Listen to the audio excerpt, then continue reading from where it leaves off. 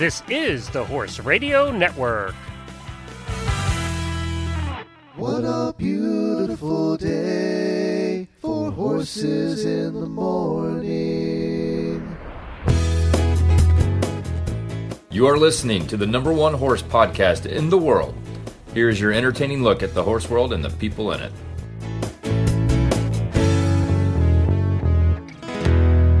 Good morning, horse people. This is Coach Jen in Ocala, Florida, and you are listening to Horses in the Morning on the Horse Radio Network for August 10th, 2020. And brought to you today by Kemin Chem Trace Chromium. You can learn more about how Chem Trace Chromium can help your horse be his best at kemin.com/chromiumeq. And Kemin, by the way, is spelled with a K. The Hit'em crew is out and about today gathering intel for future epic episodes. So sit back and enjoy this previously aired masterpiece from the Hit'em Audio Vaults featuring the lowdown on summer hoof care, a trip on the Wayback Machine from the Chronicle of the Horse, plus a bonus equestrians can relate crappy list. Yep, it's Monday. All right, let's take it from the top again.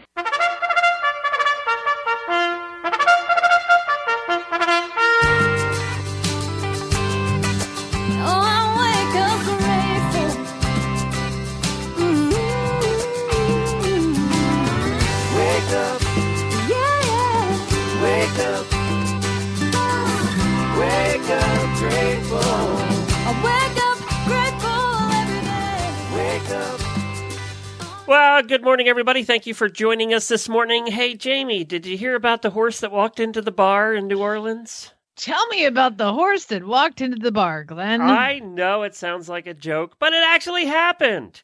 So this horse heard a certain song playing and apparently really likes that song. So Ace decided to take a walk into the bar while they were playing. Any guesses? I'm gonna take my horse to the old town road. I'm gonna ride till I can't no more. I'm gonna take my horse. Is it that one? Exactly right. You hit it on the head. It was NOPD officer Joseph Jones and his horse Ace were walking by, and apparently the horse loves this song. I didn't realize, but the NOPD officers teach their horses to dance, so they can entertain the crowds out in the streets and basically, you know... They teach them to leg yield. Yeah, exactly. Go ahead. Yeah, so they teach them to dance, so that's what they say. They teach them to dance and also leg yield so they can trap somebody against a wall. But for the general population, it looks like dancing. And apparently this is one of the horse's favorite songs. So there's a video of the horse walking right into the bar and then backing out after he figured out Ain't nobody tell me that nobody would serve him a drink, so he left. Oh, boy. Probably shouldn't drink on the job. Anyway, Ace, jeez. So Ace had a video that went viral a while back where he was dancing in a school auditorium. To I forget which song it was, but that video, I remember watching it, went absolutely viral. So anyway, Ace is back in the news. Fantastic. Old Town Road. Perfect song to dance to when you're a horse in a bar. Hey, did Jennifer tell us what's coming up on today's show? Oh, no. Or did Jennifer, you jump in front of her? Next? I did not do that because we had to hear about the horse going into the bar. And I forget how to do this show, apparently. So, yeah, coming up on today's show, Steve Krause, who is the head of farrier services at Cornell University, you've heard him before, he's going to have the lowdown on summertime hoof health and summertime hoof care. Yes, it's hoof. And then Abby is going to stop by with another installment of the Chronicle of the Horse Through History. Woohoo! Stay tuned for the fray, folks. Do you know I hate when we have segments about horses' feet? Because of that. Right there. Listen, people. I'm going to cut you off. I'll be leading the episode, that interview, so it will be pronounced correctly. We're not British. Okay, carry on. So I'm giving my Daily Winnie to not birthdays because I couldn't find any, but I'm giving my Daily Winnie to Disney's Fort Wilderness Resort and Campground and all our friends down there, because longtime listeners will know we've done shows from down there. We've had them on the show. And we went down there to ride, Wendy and I and Jennifer and everybody. We went down and we did a show from Disney. Well, Circle D Ranch is getting brand new barns. So I wanted to give my Daily Winnie to all of our friends down there. They call them the happiest horses on earth, and the barns were kind of run down. So, but according to the drawings that we see, there are going to be some pretty spiffy digs. There was talk for a while of getting rid of the pony rides at Fort Wilderness, but I guess seeing there, it looks like they're investing probably what looks like about $1 million or $2 million in barns. I would say they're going to stay around. So good news for the horse world and everybody at Disney. Congratulations.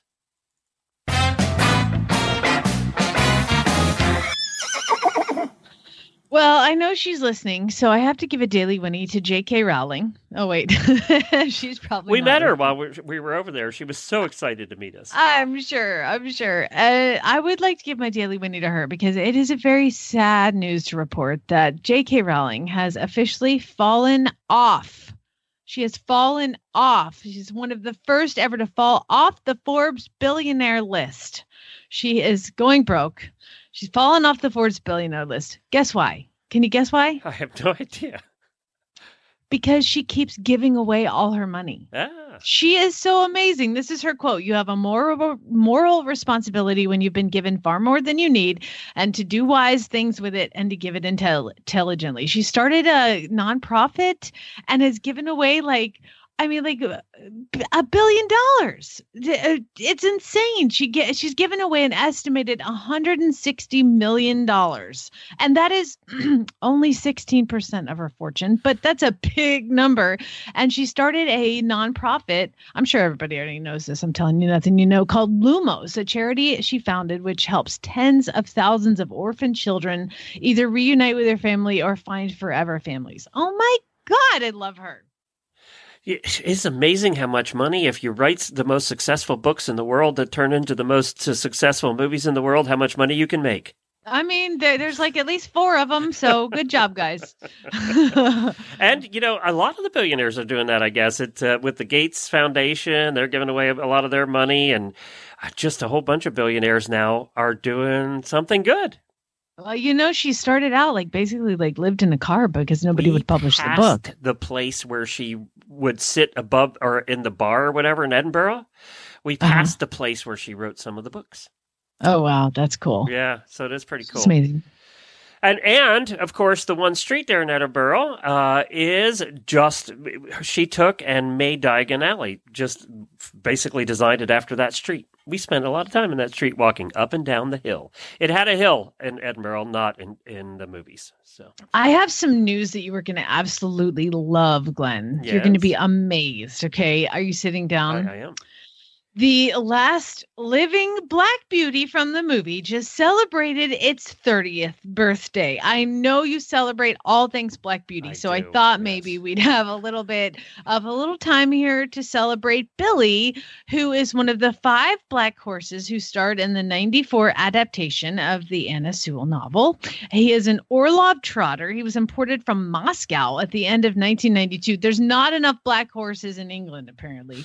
And he was after the movie, he was bought by the groom who had him, the Luis, who worked as a groom on the film set, bought him once the filming had finished. So happy birthday, Black Beauty. Oh. All right, well, let me play. I'll break down and actually play the birthday song for this horse. Oh, wait a minute. Wrong one. Wait a minute. Wrong one.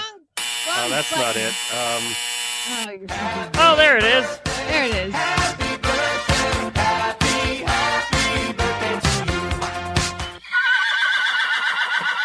you. Which one are they remaking? Is it the Black Stallion? One of the two they're remaking. Was it Black Beauty or Black Stallion?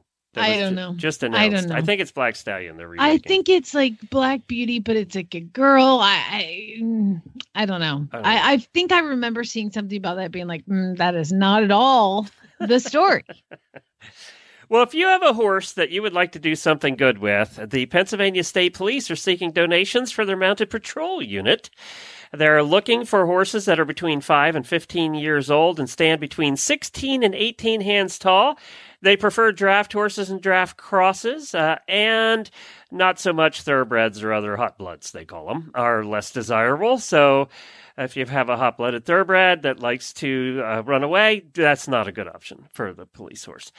They will undergo a 120-day trial to determine their propriety, which includes a vet exam and seeing if they're good in crowds and gunfire and things like that. So they said what they do is they are looking for quiet horses free of serious stable vices. So I guess if you have an avid cribber, they're not going to take that one either. So are they going to buy them, or are they going to No, you donate them, and then they give them back when they're done, or they find a permanent home for them. Oh, that sounds fun. So get your horse completely perfectly trained, and it's perfectly well behaved, and then give it away. They have 28 horses at the Police Academy in Hershey, Pennsylvania, which we used to drive by all the time. Oh, well, so good luck. There you go. I did sell a horse to a police station. Remember that, Jack Daniels? Yes. Oh, that's right. So, well, the Pennsylvania's poor. They're seeking donations. They want it for free. So that's what's going on there. That's my big news. Well, I have a weird. I can do one of two things for you, Glenn. Oh, okay. I can do another one of those weird news segments. An hour 15 more of the show would be great. Okay. Yeah, I can do that. So I have either a training tip, or I can do another. See, I'm an insomniac and I don't sleep very good, and I woke up at like 4 a.m. and so I just go through USA Today and I find like the most random, obscure. Reading a news site is not going to help you go back to sleep now. No, well, it doesn't. No. Newsflash. No. How about we do the training tip, and we'll get to more news later. Okay, sounds good. So on Facebook, one of our listeners tagged me in a post and said, "Do you have any suggestions?" And this is kind of a bad advice from horse people by horse people / training tip, because somebody posted, there's a Facebook page called Horse Training Questions Answered, Asked, and Suggestions. Okay, that's a long mouthful for a training Facebook page. So anyway, the lady writes, "I need tips. I have an 11-year-old quarter horse mare that I got about 2 months ago. She's been pretty much a pasture pet for most of her life now. She's absolutely beautiful under saddle at the walk and trot, but bucks every time she's asked for a canter, regardless of how hard she has worked." And of course, the pictures of the horse in a Western saddle, completely lathered and wet. "Every time she's asked for a lope, regardless of how she works, she bucks. I've used different saddles, pads, etc. with the same result. She's been seen by a chiropractor. No pain. She's purely rebelling. Anyway, I need tips on what else I can put on the saddle to add weight. She is unfazed by the weight of water jugs." They've got pictures of like jugs with like Tide Pod type containers with, I guess they haven't sat on the horse yet. What are they doing with them? I don't know. Oh, okay. But anyway, she's now unfazed by the weight of the jugs filled with water and need ideas of things that won't easily bust. Because apparently she's all wet and lathered because the water jugs are busting on top of her back. Okay, first of all, what are you doing? That's always calming for a horse. Why are you putting water jugs on a horse's back? Are you just afraid that one? No. They don't do that at Road to the Horse, by the way. I'm just saying. I can't. And somebody else is like, tie up a feed bag or a bag of grain. I mean, if you need a dummy rider, make a dummy rider. You know, like make a dummy. I get a dummy I've used is like a snow, you know, like a head to toe snow outfit, and you stuff it full and you put it on their back. It's not about the weight. It's just train your horse. So people are saying tie up a bag of feed on her back. It's not the weight that they care about. Pair of jeans, fill them with sand. Here's another suggestion is when it canters and bucks, kick it. Somebody else said, well, that's why she's just been a pasture horse. That's helpful. So here's the reason the reason horses buck when they're going into the canter. Think about this. This horse has been standing around for 11 years. Most likely has not been in a pasture of 400 acres of hills. So basically, you've taken this horse that's been standing around and you bring it in and you're like, I'm gonna rat it. And you throw all this stuff on it and it goes to canter. Well, fine. It can canter in an open field without bucking. But once you ask it to canter, it starts bucking. Here's why, in my professional opinion. So there's a thing called IUPF. Okay. That's intermittent upward patellar fixation. You have basically, your kneecap, Glenn. That's your horse's stifle. Horses have a third ligament that slides in front of their stifle to help them sleep standing up. But what happens when they are not fit and they've been standing around for 11 years, when they go to canter, that third ligament will slide over in front of the stifle and lock. And the way that a horse it's not pain mediated. It's not painful. But the way that a horse unlocks it is they ask to canter in that extension phase of the leg being out behind them. You should see me talk with my arms. It's amazing. I just hate myself. In that extension phase, that third ligament slides over and then they buck to undo to get that third ligament out of the way. So what you have to do is you have to actually get your horse fit.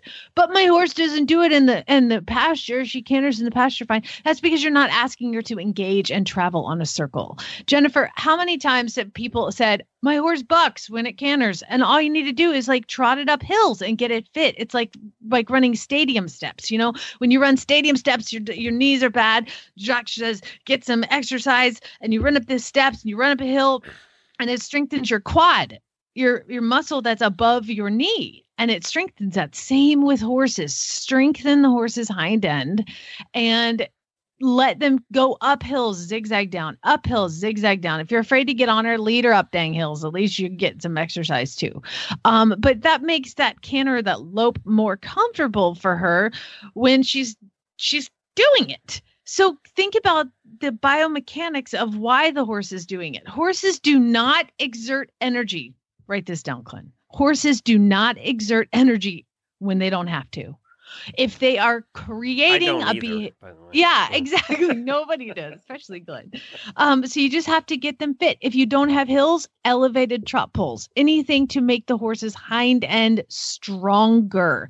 And then that canter becomes no big deal. I mean, my gosh, baby Groot, I got him. He's like, when I first got him, his butt was 2 inches higher than his withers, and he's just a mess, and he doesn't really know where his legs are. And so the whole time we just started really cantering on command a couple weeks ago, because he would crow hop, and you guys know he catapulted me pretty good one time because that he's not comfortable. So you have to make them comfortable. And how you do that is you get them fit. So as far as a training tip goes, just think about that. Okay. Think about getting the horse comfortable. They do not, anytime a horse has a behavior that is something that is using more energy than they have to, they're not comfortable. There's a reason. They never do it if they don't have to. So there you go. Running up stadium steps would make me grumpy. I'm sorry. Yeah.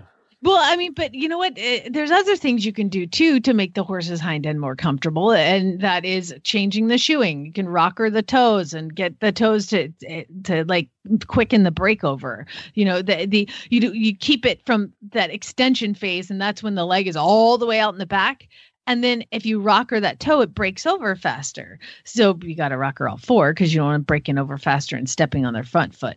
But you do that. You can also do, there's like many, many surgical techniques that they can do besides just cutting that ligament so they can't stand up and sleep. So think about that. Get your horse to work, make it happen. And don't blame the horse for bucking, and stop putting flipping water jugs on the horse. That's ridiculous. Yeah, I never heard of that one. And a lot of the old cowboys would just tell you haven't done enough groundwork yet. He's not ready yet.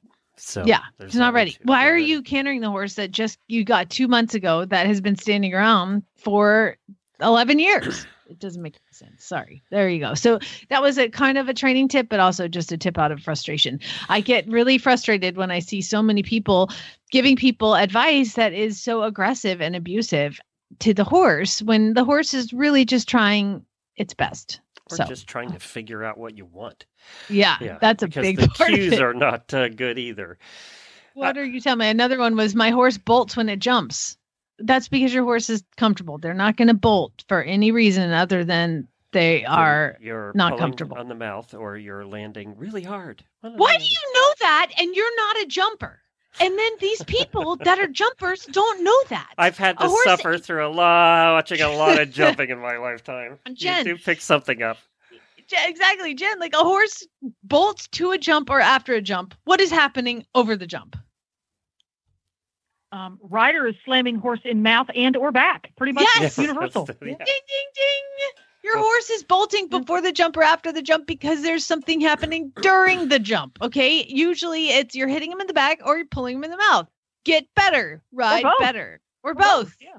Dear God, poor thing. But yes, Glenn knows the answer to that. Just hashtag ride better. I also, worked with Emily for a long time on the jumping show, and I might have listened to a few of the things. So I find that this is like really simple. Like some of this is so simple and it's so frustrating to me. But it's never the rider's fault in a Facebook post.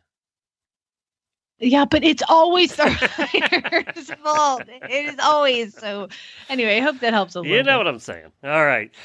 So it is Wednesday, and I have a crappy list for you. And it's good. Kind of a list that makes me scratch my head. It's not horse related, but it makes me scratch my head. We haven't talked about Kickstarter in a long time, and I actually did go on. Remember we used to talk about the horsey things that were on Kickstarter? Yes. Well, I went on there, and I couldn't find any. There were none. Oh, no. So, that are active right now. So then I went down the rabbit hole and I found the top 5 most popular and funded things from last week. And I was going, well, okay, let's see what people are putting their money into these days. Number 5 is the Delta Shovel, a fully collapsible high-performance shovel. Yes, you heard me correctly. It's a foldable shovel. So apparently the shovel needed reinvented, and they invented this foldable kind that folds up. You've seen foldable shovels. They've been around forever. But this is a high-performance shovel. How much would you pay minimum for a high-performance collapsible shovel? I mean, I'm not really a shovel buyer, nor do I need one that's going to fit in my trunk to bury dead bodies. So probably not too much. Yeah. Well, how about $149 was the minimum you could donate to get one of these shovels? And it was so popular that 683 people did it. They wanted $30,000 goal. They raised $150,000 with people buying $150 collapsible shovels. I'm just trying to get people to like one of my posts so I can win a couple months at the gym for free. My God, go to my Facebook page and just click like on my video. I don't need your money. I just need likes because the most likes get a free couple months at the gym. Can I congratulate you? You told me something off the air the other day that you haven't shared on the air, but I'm gonna spill the beans now. See, this is why I don't tell you what I'm doing. I know, but I'm going to congratulate you. Jamie has lost. Did you say 4 inches off your waist? No, 5. 5 inches off your waist from kickboxing, right? Yes. Well, that's the only thing I do. Right. So it must be that. Yeah. Well, congratulations. Awesome. That is pretty awesome. You didn't have 5 inches to lose, so I don't know I did. What's the story now. But... You know what? It's just nice that I can see a video of myself riding and not cringe. Well, I mean, there's still work to do, but yes. Are you a black belt yet, or do they do belts? They don't do belts. It's just getting in there and kicking butt. And my farrier now joined, so she and I kickbox every Tuesday. And my vet's so she does a crappy job. Are you especially rough on her? I'm like, you need to get fit. No, I'm just kidding. She's a marathon runner. She could outrun you. So number 4 on this list of most funded things from last week on Kickstarter was the Litmore Battery Cam, a sleek wireless camera with a 365-day battery. Now, this is one that's meant to be put outside either as a security thing, or I guess you could use it as a game camera. My brother, I don't know if you're friends with my brother. Oh my God, I've talked to him about it. I want that camera. Oh my God, do you see the twin? He gets the most amazing wildlife in his backyard in our neighborhood. He had twin Bambis the other day that were identical. It was so cute. But he gets bobcats and coyotes, all kinds of stuff. But anyway, this camera will, how much would you pay for a camera to put outside your door? Well, I think that I'm looking at these cameras and they're $79.95 or something like that. So I really want to buy one because I want to catch hunters illegally hunting on my property. So I would probably pay about that. Okay, well, you won't buy this one because apparently this one is motion detection. It has 1080p HD and local storage and it's waterproof and blah, blah, blah, blah, blah. 1,843 people backed it.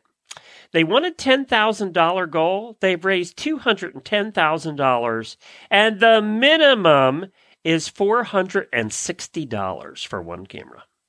Oh my goodness. Okay, so $460. Yeah, I'm not buying that camera. But I couldn't believe it. It's like you can buy these for pretty cheap now. I don't know. Anyway. Yeah, but the battery lasts a full year, which, by the way, they probably need the money because they're trying to figure out how to make that technology. Right. I wish they'd make my phone last more than 12 hours. Right? How about this one is ridiculous? Number 3 of the top performers last week on Kickstarter is the Action Splash Bag, the super affordable dry bag. It is a waterproof bag you put your wet bathing suits in so it doesn't make everything else wet, like your car or your luggage. Yes, it's a waterproof bag. Stop. I'm not Stop. kidding. How And much it's is not this very bag? big. It's a size that you could put your bathing suit in, or maybe a towel, maybe. So how much would you pay for a waterproof bag? Well, none because I use a Kroger bag or grocery bag because I go to the pool with my kid and I put his nasty wet ass bathing suit in there and hopefully I remember to get it out of the car before it molds. Apparently, for $15, you could have got one of these. So it's not ridiculously priced. But apparently, a lot of people have this problem because of their $19,000 goal, they raised $55,000 with 1,500 backers. And it's not done yet. That's the ridiculous. Wrong business. Okay, This is a bag to put your bathing suit in. Yes. You know they give you those for free when you go to the grocery store. But this is a waterproof bag, Jamie. It's not any bag. It keeps all the water in. Now, don't forget your bathing suit in this waterproof bag because it'll be moldy in about 3 days. If you. That's what I'm saying. I just need to remember that. Yeah. Okay. Now, number 2 on the list is the Packed Coffee Kit, the ultra portable stacking travel coffee kit. So what it is, it's one of those that has the multiple parts and the filter and everything and the little funnel, and it's all in one, so you can make your coffee on the road without using the coffee pot at the hotel, I guess.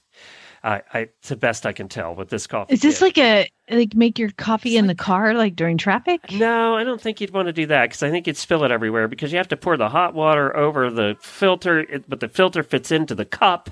It's kind of all in one unit to make instant coffee, I would think. I don't know. I don't know that much about coffee because I am not a coffee drinker. So you use this coffee kit to make your coffee. Now, how many things out there are there to make coffee? About 5 million at this point. Go to Walmart sometime and look at all the coffee makers. Well, apparently there was a need for another one. And if you donated $150, you could get the all-in-one coffee kit. And 1,646 people decided to do that. Of their $25,000 goal, they raised almost $255,000. That's insane. Yes, we need to come up with there's other needs that need to be met. We'll have to find them. Oh, I'm not done. Number 1 on the list is the Boaz 50-in-1 modular guitar. Now, you play guitar, right? I do. I have been known to in the past. Yes. You used to play guitar on stage. Well, this guitar is kind of cool, actually. I will give them credit for cool.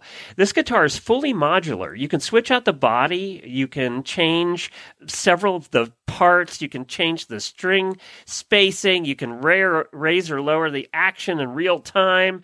I don't know any of that means, but I'm sure you do. So basically, this is a guitar that comes in parts, and you put on the parts you want.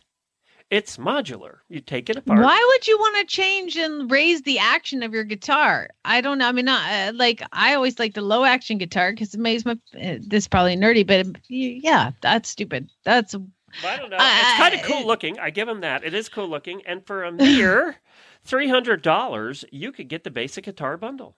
It sounds like crap, but it's Yeah, modular. That's right. It probably does. How much money has been raised for this? Oh, you're going to not like this. So at this point of their $20,000 goal, they have raised $411,000 with 37 days to go.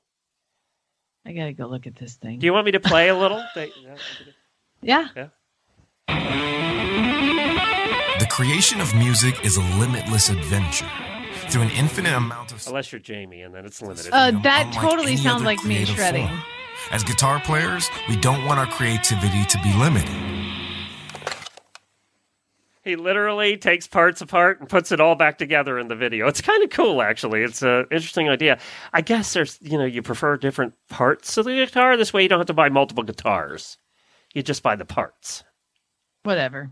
There you go. It sounds like a waste of time. We're in the wrong business.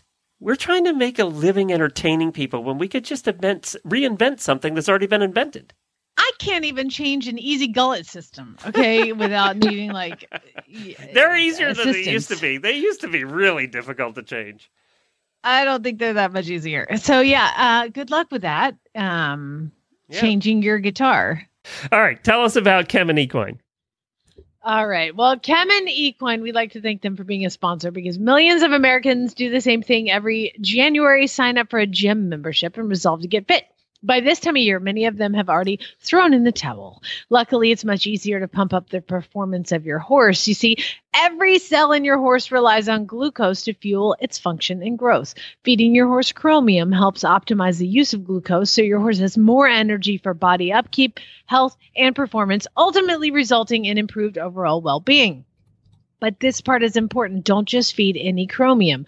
Give your horse the only FDA-reviewed source of chromium on the market today, Chemtrace Chromium from Kemin. Ask for it by name, otherwise you might not get what you pay for. Learn about Chemtrace Chromium at www.kemin.com/chromiumeq. All right, our guest is here, and sorry he is. Well, we've got Steve Krause, the head of farrier services at Cornell University. Hello, Steve. Good morning. Thank you for joining us. I guess you guys all know what we're going to talk to Steve about. We're going to talk about hooves. So I'm going to ask you a question. It's just a random question. No knowledge, no necessary, I'm asking for a friend. What do you do for a horse that has a dang foot bruise that just will not go away? What is the best thing to do? You're talking about a bruise on the sole, and if it won't go away, there may be an inside problem. To me, a bruise would, be a dark red spot on the sole. Yeah. So my friend had the vet out, and the vet found the bruise and put the hoof testers on it and just like, yep, it's right here. And so I've been wrapping it and soaking it. And it's been about a week and a half. My friend, it's been about a week and a half. The bruise itself is not going to disappear until the hoof grows out more or the sole grows out more because you have damaged tissue there. You have a bruise is usually the soft tissue between the coffin bone and the horny sole. So that is like a hemorrhage situation. So it takes time for the bruise to, heal over and move out of away from the sensitive sole. Would you so suggest that's not going to go away away? Would something that would support him and help him more be? It's on a hind foot on the outside. Would putting shoes on be something you would recommend, or just let it happen? Definitely getting some more what we call vertical depth with shoes, a boot, or of some sort would definitely help that horse be able to find some comfort anyway. But it has to. It's just like it's no different than if somebody, if a horse bit you in the arm and bruised your muscle. Takes a long time. You have a black and blue mark. It's the same thing. So It takes a while to replace the tissue, to regenerate and replace. Well, I will tell her that. And if you've ever been bit in the arm by a horse, you'll know what I'm talking about. Yes, sure do. So what we're going to talk a little bit about too is the hoof health and here I just moved to Oklahoma and we had, I don't know, 6 months of rain, and now it's 6 months of completely dry, and trying to figure out how to manage hooves in extremely wet weather and then extremely dry weather. What are some tips that you would give us for wet, and then we'll talk about dry? Okay, well, the two extremes of moisture are always difficult, because one of the biggest effects on hoof health and hoof quality is moisture conditions. So in wet weather, that constant wet weather is probably the toughest to deal with, because it actually softens the horny hoof wall and sole. So it deforms easier. It doesn't hold shoes as well. It breaks apart more. And the best thing, I guess, for that is to try and keep the horse out of a wet environment, which means if obviously you're not going to keep them in all the time, but if you can create better drainage in your pastures and paddocks, or don't have them turned out in a muddy area all the time. That's the worst for horses' feet, constant mud. But high humidity doesn't help either. So in South Florida during the winter, they have problems with high humidity in a place like that. And when I guess the only thing that could be worse than constant wet conditions is some of the summers we've had here up in upstate New York, where it rains for 2 weeks and then it dries up for 2 weeks, then it rains for 2 weeks. And feet are contracting and expanding and contracting and expanding, because that's what they do. They either fill up with more moisture, or they lose moisture and tighten up. So it's really, we're asking how to control the weather. Mm-hmm. So this is a difficult problem. And so you have to be flexible in your horse care. So we've got them contracting and we've got them expanding, and is there any topical anything that I can put on my horse that's going to make a difference? Like there's the Rainmaker, and you think about putting Rainmaker on a horse's hoof when it's super dry. Is that all BS? Right. Well, I think these things have a certain amount of help. Any type of coating that you could put on the outer wall of the horse's foot that will resist the excessive moisture can be of help. Some of the beeswax type hoof coatings that stick to the foot and don't have trapped bacteria in there. Tough Stuff, which puts a semi-permeable membrane on the horse and actually sheds water really well.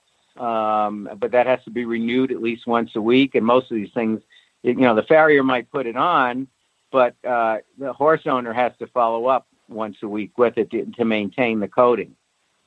And so that could help. The other thing that I have found, and farriers again in South Florida in the moisture conditions find that if you're shoeing these horses, if you hot fit the shoes on all these horses, you help tighten the foot up. You dry out a little excessive moisture with your hot fitting of the shoes, and you kill a lot of the fungi and bacteria that's ever present, that's trying to invade that hoof wall, which is quite weak when it's very moisture laden. Okay. So hot shoeing is going to help. Is there? I feel like horses' feet grow, it seems to me, slower in the winter and faster in the summer. What are some appropriate shoeing or trimming cycles to kind of keep as a baseline? Well, that is correct. And to the best of my knowledge, hoof growth tends to follow the length of day. So we're seeing now a reduction in hoof growth here at the end of August. And this is where we are in upstate New York, and the days are shorter. I get up early, and now it's a little dim when I'm getting up early, where it used to be quite bright. So so the hoof growth follows that cycle. It lags behind it. So we start seeing feet really start growing faster here in upstate New York in March, before there's really any pasture. So it's not the grass effect or anything, but it's the length of daylight has been increasing, and now it's been decreasing since the end of June. So there's a certain amount of cyclic stuff available to the horse that influences how fast hoof growth went. And on some horses, your shoeing cycle in the summer could be 4 to 5 weeks. And the same horse during the winter could be 6 to 8 weeks. So basically, it seems like all that it concentrates on either growing hair or growing hoof. You're either going to get a winter coat or a new hoof. I never thought of that. It's very similar. That's amazing. So it follows that same idea. Can I say light bulb moment? Noticed, Can I just put that out there? Right? I mean, my gosh. That is a light bulb moment. I didn't know that it followed the light, and it's like it redirects it to the hair or the hoof. Sorry, Steve. We're just fascinated by that. So you probably notice this time of year or into September, your horses are shedding a little bit here and there because they're preparing to grow a winter coat, especially in the northern climates. Mm-hmm. Mm-hmm. Interesting. That is fascinating, right, Jen? That's I never thought of that. So what are some, being that it is competition season most of the places around the world, are there any special things that you would recommend for people that are competing their horse to keep hoof health active? Well, I think one of the things that my clients do on a regular basis over the years is they schedule their shoeing along with their competitions. So they keep the horses on the proper schedule. And so they're not entering a competition, for instance, at the end of a shoeing cycle, especially if you're endurance racing or anything that's, really strenuous and everything. You want your horse to be the best he can be. Mm-hmm. And so that's what my clients do, is pay attention to their competition, event schedule, horse show schedule. And occasionally we may book appointments or tentatively book appointments like 3 cycles ahead, looking at that calendar. Mm-hmm. And sometimes you do make adjustments for various reasons. But if you really keep everything where it should be, then you have fewer problems like lost shoes or horses stumbling or just things that, are horseshoeing related, because you're keeping everything closer to the optimum. Awesome. One of my favorite things to do is to go onto y'all's Facebook page and see the things that you post, Steve, and how fascinating and amazing the strides you guys are making in learning more and helping horses at your farrier school. So give a plug for the school and for your Facebook page and where people can get a hold of you. Great. So we have the oldest continuing operating horseshoeing school that I know of in the United States. We're 105 years old, and we have the lowest student to instructor ratio. We only take 4 students at a time for 16 weeks, and it's a very comprehensive course. We teach the idea is to come out of here understanding and applying the basics well. Anything we can add on top of that, of some of the stuff you see on the Facebook page and the hospital cases and lame horses we work on, that's experience. That's great, but you're not ready to do that. But to be able to do a good job, understand the principles of trimming, fitting, and so on, anatomy and hoof diseases, conformation, that's what my students do real well with. And they continually tell me that all I'm doing is fixing the basics, which weren't done right, and the horses are going so much better. Mm-hmm. So visit us on our Facebook page, Cornell Farrier Program, and come and visit us here at Cornell if you're interested in that. Fantastic. Well, Steve Krause, head of farrier services at Cornell, thank you so much for joining us, and we look forward to having you back on. Yeah, we're looking forward to that too, and have a good day. It's always great to talk with you guys. Thanks, Steve. So that's the lowest student to teacher ratio in the world, 4 to 1. That's amazing. I wish first grade did that. That's hands-on right there. All this talk about horses' feet made me think about Where They Walk, which made me think about Jared Rogerson, which made me think about his song Dirt, which we haven't played in a long time. So that was a real long way around to that. I stretched into that one. I was trying to find a way to... It's actually what made me think of the song, though. So here it is, Dirt. And we're coming back. We have some more weird news, and then we have some really, really old news with Abby in the Chronicle and History segment coming up very shortly. Dirt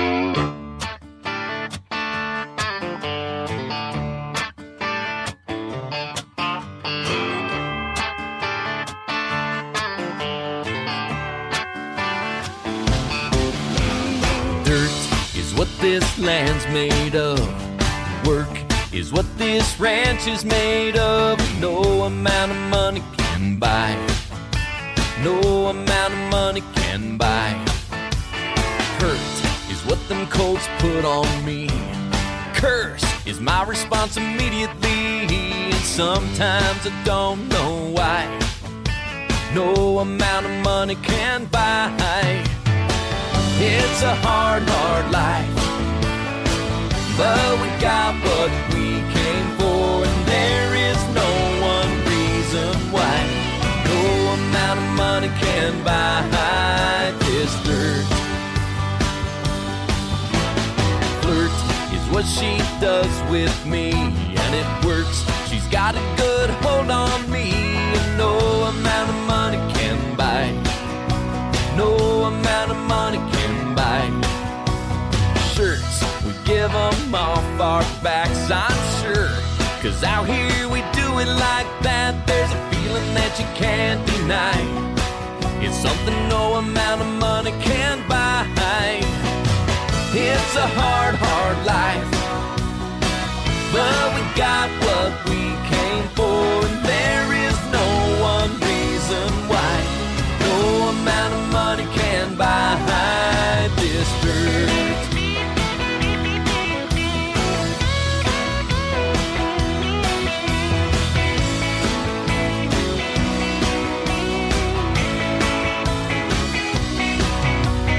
Dirt is where the best roads lead.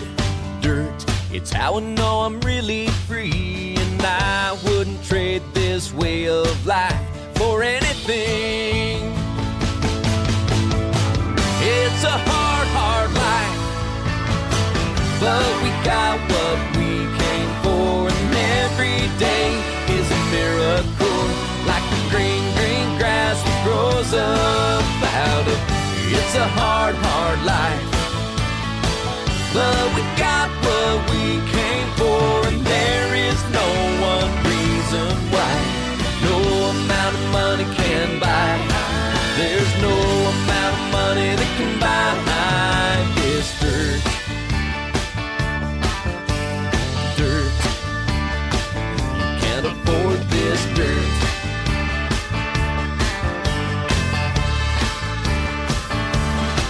It's not for sale. You can grab a shovel.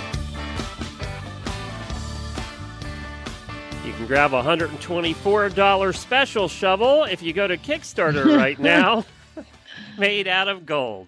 So that was Jared Rogerson with his song Dirt. He has a brand new album out. We're trying to get him on. We're going to get that done, Jamie. We need to get that done. Yes. We're trying to do a special episode where we talk about his new album, his new songs. He's always a lot of fun. So we'll be working on that. But in the meantime, Jennifer, you came home. Oh, geez, it was... and then it's rained for a week after vacation, and you hadn't get the ride. So the first time out in the month, I bet you were glad you had some stirrup leathers from Total Saddle Fit.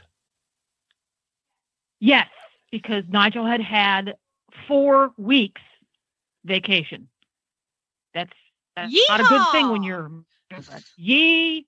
So I was very happy to have my Total Saddle Fit Stability stirrup leathers, because they're wider on that top part of the loop. You know, English stirrup leather's a big loop. It's wider on the top, narrower underneath. So it helps your leg be more stable and secure. Very happy to have those when the hijinks happened, and they did. And to boot, because I'm out of shape and susceptible to blisters, I was very, very happy because unlike copycat wide stirrup leathers, these are very thin under your leg. It's like they're almost not there. So I was avoiding blisters and rub marks. And because it's Total Saddle Fit, you can buy them at TotalSaddleFit.com. And if you don't love them to death, and I'm sorry, but you will, you get free shipping both ways. They'll ship them back to you for free and refund your money. So it's a no-risk operation right there. Yeah. Yeah, they're great. So check them out at TotalSaddleFit.com. Well, Glenn, you mentioned dirt. I'm going to talk about sand. Okay, so let me, I've got some news. Let's hear the news sounder. If you read the headline, it says French couple facing 6 years in jail after police say they stole sand from a beach in Italy. That's right. Facing 6 years in jail after police say they stole sand from a beach in Italy. Apparently, it is illegal to steal or take any sand from Sardinia, Italy, which is a beautiful island. It is. How much sand did they take? Like a truckload? Well, you think, okay, I mean, one time I went to the green sand beach at the southern tip of the big island, and you don't take anything from Hawaii because it's like super bad luck to take something from Hawaii. So we get home and take Chad's bathing suit out of the suitcase. We didn't have a dry bag at that time. I know where you can get one of those for $15. And he had buckets of sand because he went out in the ocean, and men's bathing suits have pockets. Yeah. So his pockets were full of this green sand. So we didn't mean to steal it, but we stole it. So I don't think that was punishable by 6 years in jail. However, these people did not just take a pocket full of sand. They took 14 bottles of sand, adding up to 90 pounds of sand. Where'd they put them? I mean, the bag limit's 50 pounds. I don't know. What are you going to do with 90 pounds of sand? Sell it on eBay? I don't know.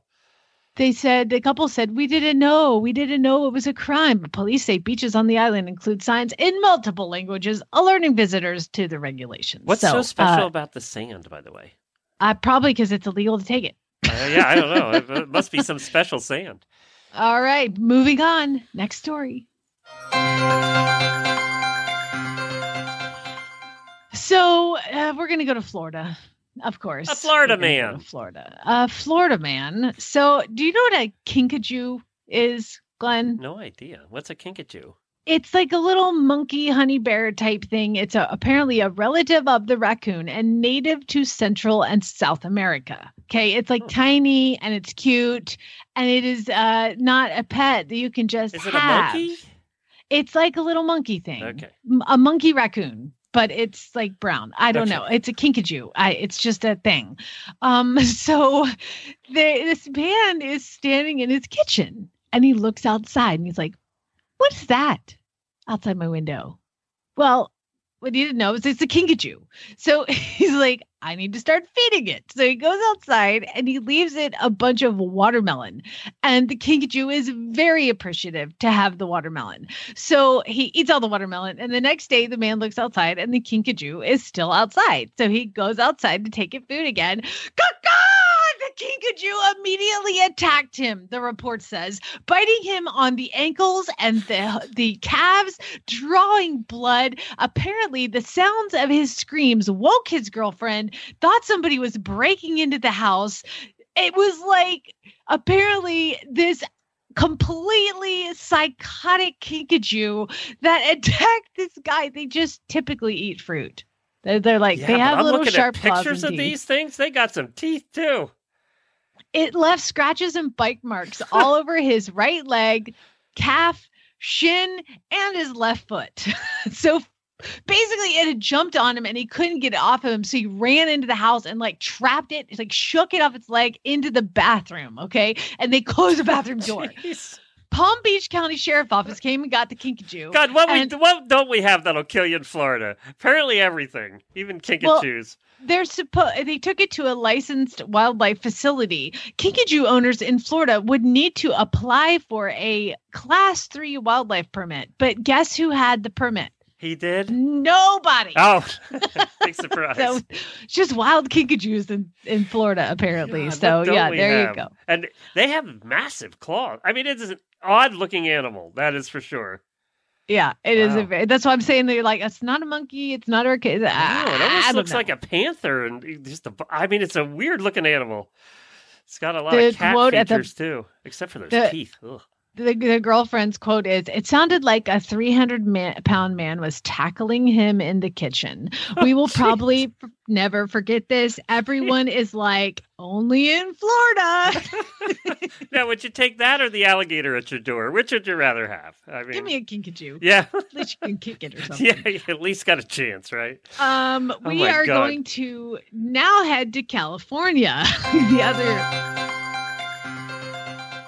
Heading over to California, a man has been sentenced to just over 8 years in federal prison. Do you know why, Glenn? Probably not. California could be anything. He was smuggling drugs from China.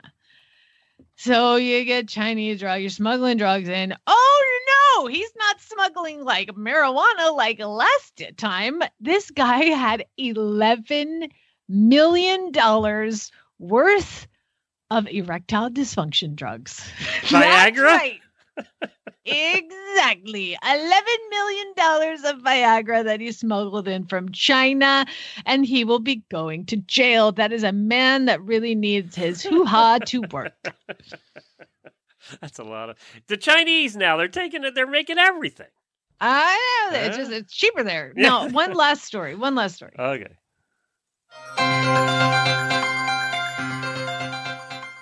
Okay, and now we're going to head to one of my favorite places on the planet, the Newark Airport. One of the most beautiful, lovely places to be in the entire country, the Newark Airport. Okay, so you go through security, Glenn. Okay, you're going through security and you're like, wallet, keys, do I have my ID, do I have my ticket, all that stuff. You get all your stuff. Sometimes things get left behind. Okay. So this time it was something that they've never seen that was left behind. A 15-inch long snake was spotted by a young girl. and apparently the TSA said she heeded the, if you see something, say something. And she alerted a TSA officer to let them know that in a bin, there was a thin 15-inch black snake. Yellow band around its neck. It is considered harmless. They did not kill it. They took it away, and they had to shut down TSA to catch the snake. And what I think... And the screaming people that were running out of the TSA section. Exactly. The TSA New Jersey Federal Security Director, Tom Carter, reports it's common for travelers to accidentally leave items at the checkpoint. Typically, people leave items such as their keys, sunglasses, ID, hats, and gloves. But this is the first time someone has left a snake behind. We have a fairly robust lost and found program that reunites passengers with their lost items, but this passenger doesn't need to call us about a snake. Now, I know what you're thinking. What? Yeah. Who left their snake behind? Yeah. Here, I have a theory. Yeah. I think it's just infested with snakes in Newark. Or your airport the snake was in the... How would a snake be in a bag? You don't notice it, though. Like, I mean, come on. I think that you guys now they're going to have to add Newark something Airport. else to the list that they say 5,000 times while you're waiting in the long line. Please take off your shoes, your belts, take your computers out of the bag, and all snakes must go in their own bin. They must go in their own bin. They're going to have to add to the sign. I think that the Newark Airport and TSA agents are just trying to cover the fact that the place is infested with snakes. So good luck.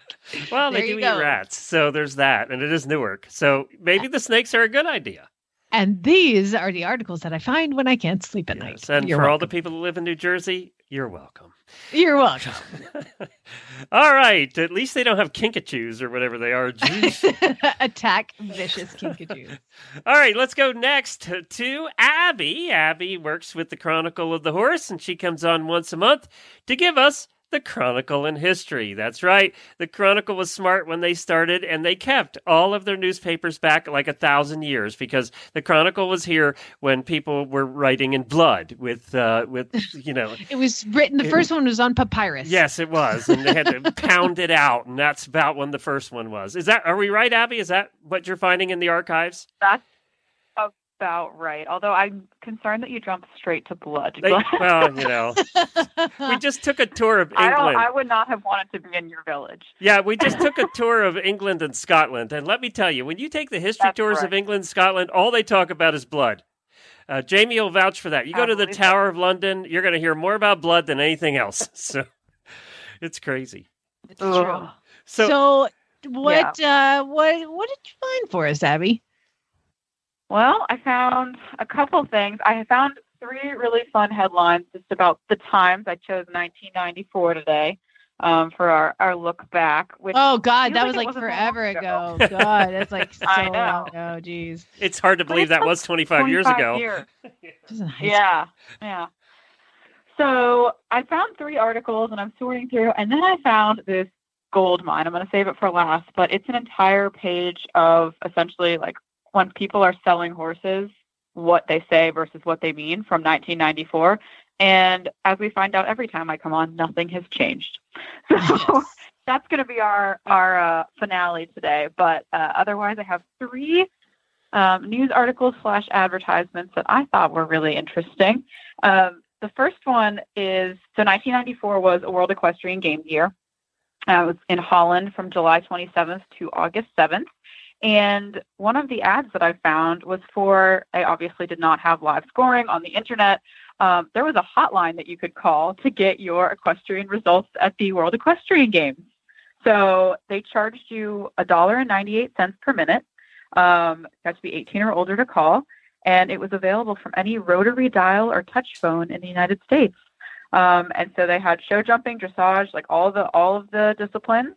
And you could call to hear who was favored to do well, behind the scenes, different results, interviews with the winners. So that was how we got our World Equestrian Was it a woman with a really breathy voice? I swear, Mom, it was for the results of the show. I swear. I swear that's what it was for. I don't know. Maybe 2 and 1. I don't know. I did not call. I do wonder if the number's still active. You guys Hello. can call on the air. Thank you for calling to find out the results. Why does it seem so funny now? Call the number right now. Call it. Glenn, what's the number? Yes. No, I got I'll it. have Glenn call it. Glenn can call it. Do it. All right, let's see. It's going to be some business, right? All right. Probably. Thank you for calling the World Do you have the Equestrian number? Games hotline. Okay, yeah, I have it. Okay, what is it? All right, it's 1-900. Oh, no, I God. can't call that. Your wife is on the line. You're not going to get in I trouble. don't even think 900 numbers exist anymore. I'll call it on They my cell phone probably right now. don't. It's going to charge Oh my you $4,000 a minute for whatever you're calling. It's going to be. No, That's actually, fair, 198. Skype system will not allow me to call 900 numbers. What's the number? I'll call it on my man. cell All right. Well, Hold if anybody wants to try it, it's 1-900-933-RIDE, and I'm not responsible for anything that happens. D-E. Okay, I'm calling it. I'm putting it on speaker. All right, let's see. Let's hear what it Oh my is. Yeah, I can't call it. The call you are attempting to place is not allowed from this line. Nah, you're not allowed to call it either. Oh. My husband has blocked me. Apparently, Chad's blocked you from all the good stuff. Damn it. I tried. Oh, man. Maybe I was hoping they still had news like it was going on today. That would be fun. So, I guess the interwebs, not so much a thing back then. Sad. Although it did feel like that recently with the Pan Am Games, trying to like update those live scores. I was in Millbrook, New York at the horse trials there, and we could not get service. We were stabled right near Phillip, and we were, text going over to his groom to see if she had any information. Nobody had anything. It was a disaster. So maybe we need a phone line again. Who knows? Yeah, there we go. Because the internet doesn't work apparently. So right. Yeah. Apparently not. So the next one I found, and I need an assist on this one because I am not, nor do I claim to be a vaulting expert. I think it's awesome. I have never tried it. I would hurt myself terribly. But this article, apparently the vaulting world was having a conflict over helmets in 94. I did go to look up because when I was thinking about it, I assume the vaulters, I've never pictured them wearing helmets. No, they don't wear helmets. No. But I don't know. No. But apparently the 4-H leaders made it mandatory in 94, effective July 1st, that all youth and adults participating in 4-H equestrian activities through vaulting had to wear a helmet.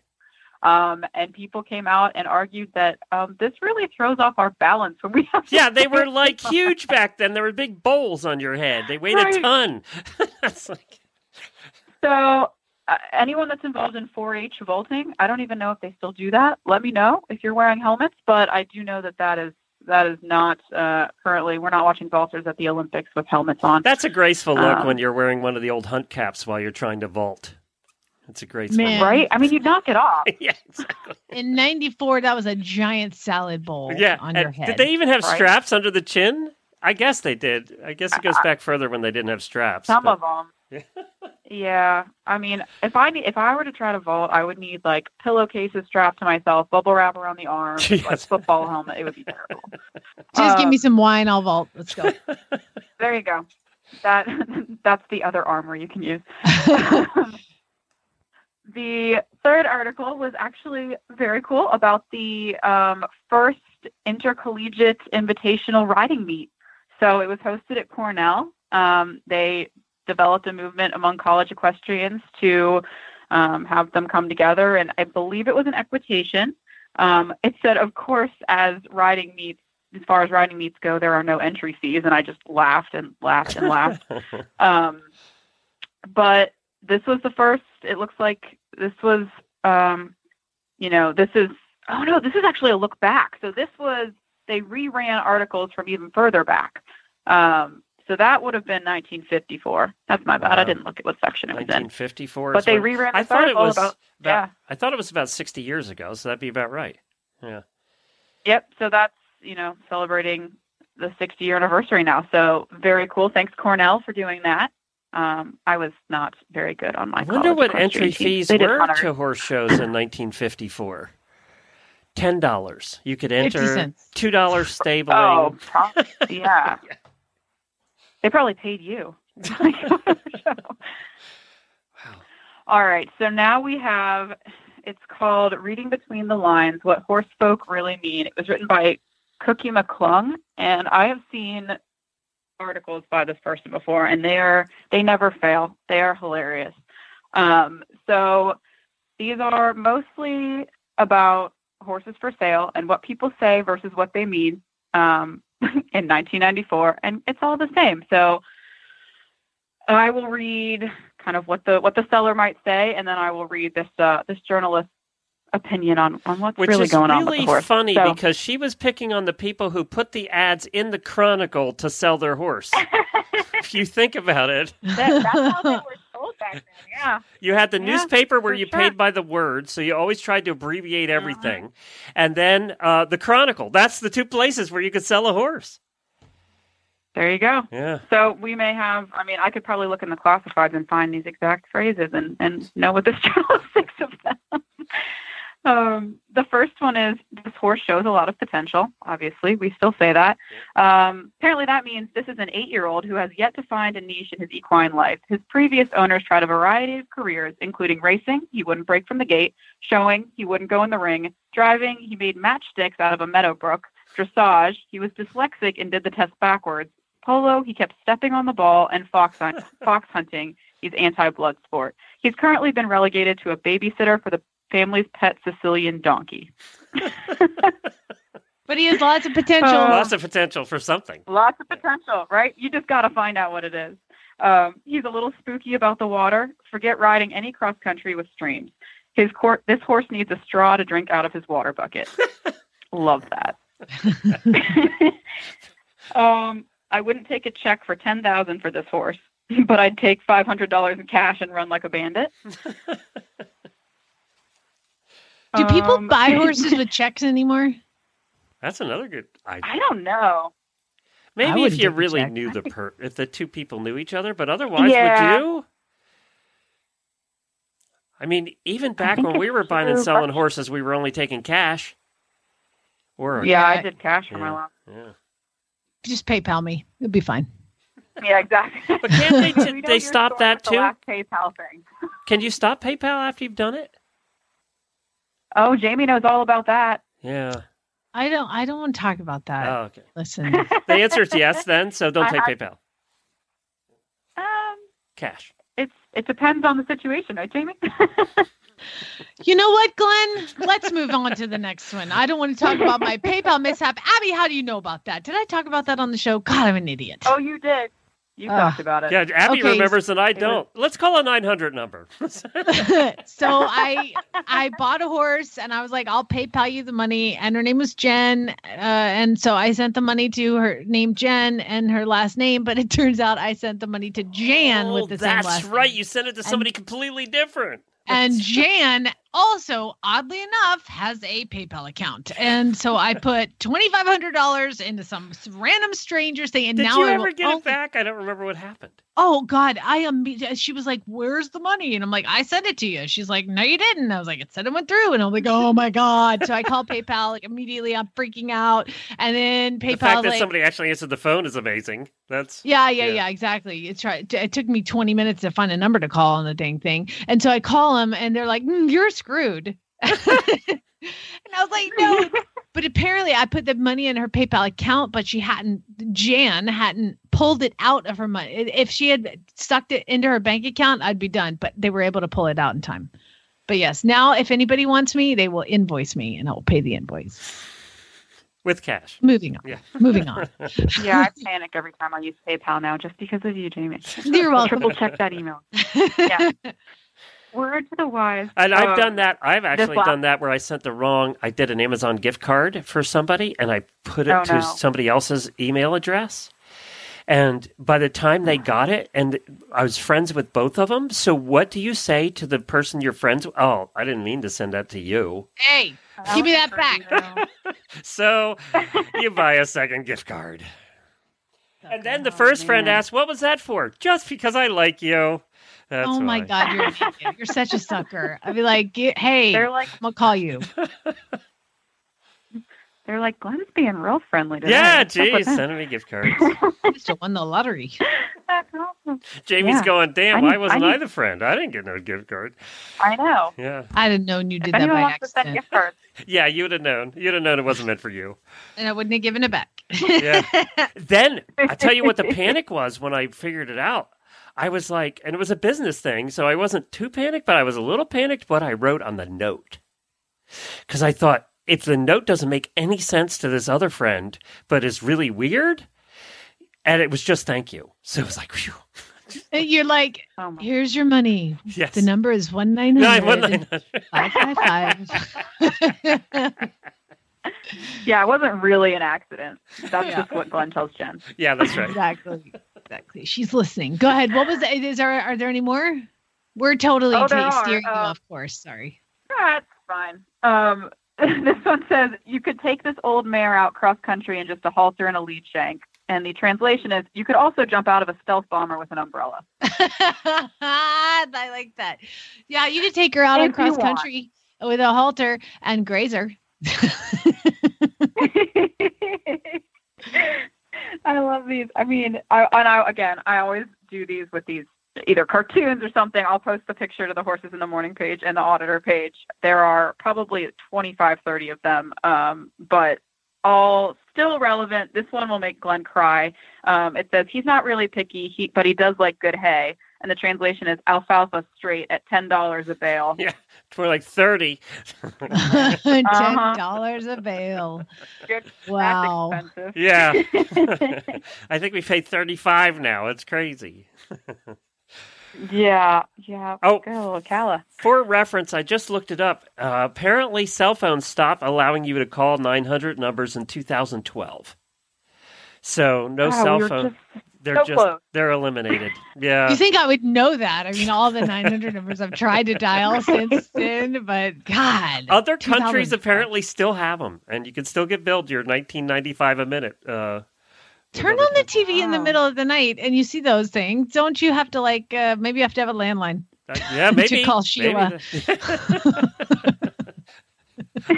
You need to sleep more. You really need to sleep more. I know. I do.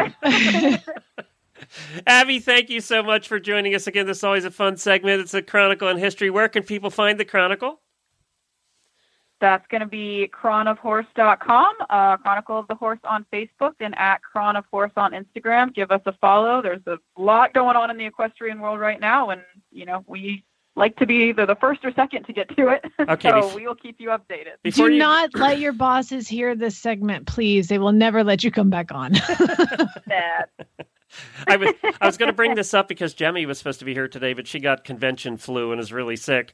So I wanted to bring this up because our episode in our Finding Florida episode from Sarasota just came out last night. And I wanted to ask you guys both if you would do this. So she was brave. She has vertigo and is scared of heights, but she actually did the trapeze. So we went to trapeze school at the circus, and she climbed the 40-foot ladder and did trapeze, swinging back and forth, feet over the bars, the whole thing. You'll hear how she made out in the episode. Would either of you try it? Now, you're strapped in. There's a rope. You're not going to kill yourself. Okay. Didn't we say wine first and then yeah? Yeah, hell yeah, man. Give me a glass of wine, man. Woohoo, yeehaw. Yeah. That's always the answer. I don't think they let you do it drunk, though, your first time. Probably have to wait a few before you're allowed to do it drunk. Would you do it, Abby? Probably. Jamie? There's ropes. Yeah, I'm never jumping out of a perfectly good airplane, but I could do that. Yeah. You know what the scariest part was? They used one of those very long aluminum expandable ladders, and it's tied to the top thing where you climb up the little platform, and that's what you climb up with it shaking, and the thing's fully stretched out. And she did say that was the scariest part, was climbing the ladder. And on Kickstarter, you can find that collapsible version on Kickstarter. Yes, that's right. It all ties you together. You can set this up in your backyard. Well, if you want to hear how she made out and her screaming, you can tune into FlyingFloridapodcast.com, the latest episode from Sarasota. Well, thank you, Abby. We appreciate you joining us. Take care. Thanks, guys. Have a good one. Thanks, Abby. Bye. Love you, mean it. Bye. I love that segment. I know. She's so much fun. I'm glad she volunteered to do that. And she volunteered to do it because she was just we used to do it years ago. I mean, years ago when we first started. And then she was looking through they actually have a library of all the old past issues, and it goes back 100 years. So she was having so much fun looking back that she said, "Let's revive that." And I said, "Yes, let's do that." Perfect. Really bad ads. We need some for Friday. It'd be my first time reading a really bad ad in a month. So send your really bad ads in to Jennifer@horseradionetwork.com. That's Jennifer@horseradionetwork.com. We appreciate that. We've had some nice emails lately. I don't know if you noticed, we don't need to bring up her name, but I don't know if you noticed the one that was sent to you yesterday.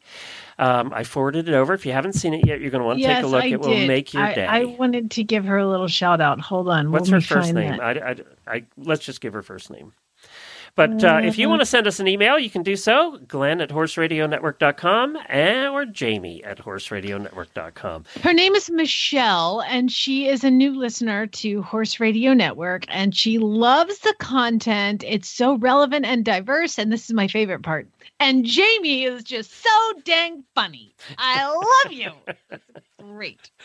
Well, thank you, Michelle. And if you want to send, by the way, if you're going to send nasty emails, you send them to Jennifer@horseradionetwork.com. Yeah. If you're sending glowing emails, you can send it to either one of us. But we don't want the bad ones. So send those to somebody else. Thanks, everybody. We'll talk to you again tomorrow. All right, Spay and Neuter Guild.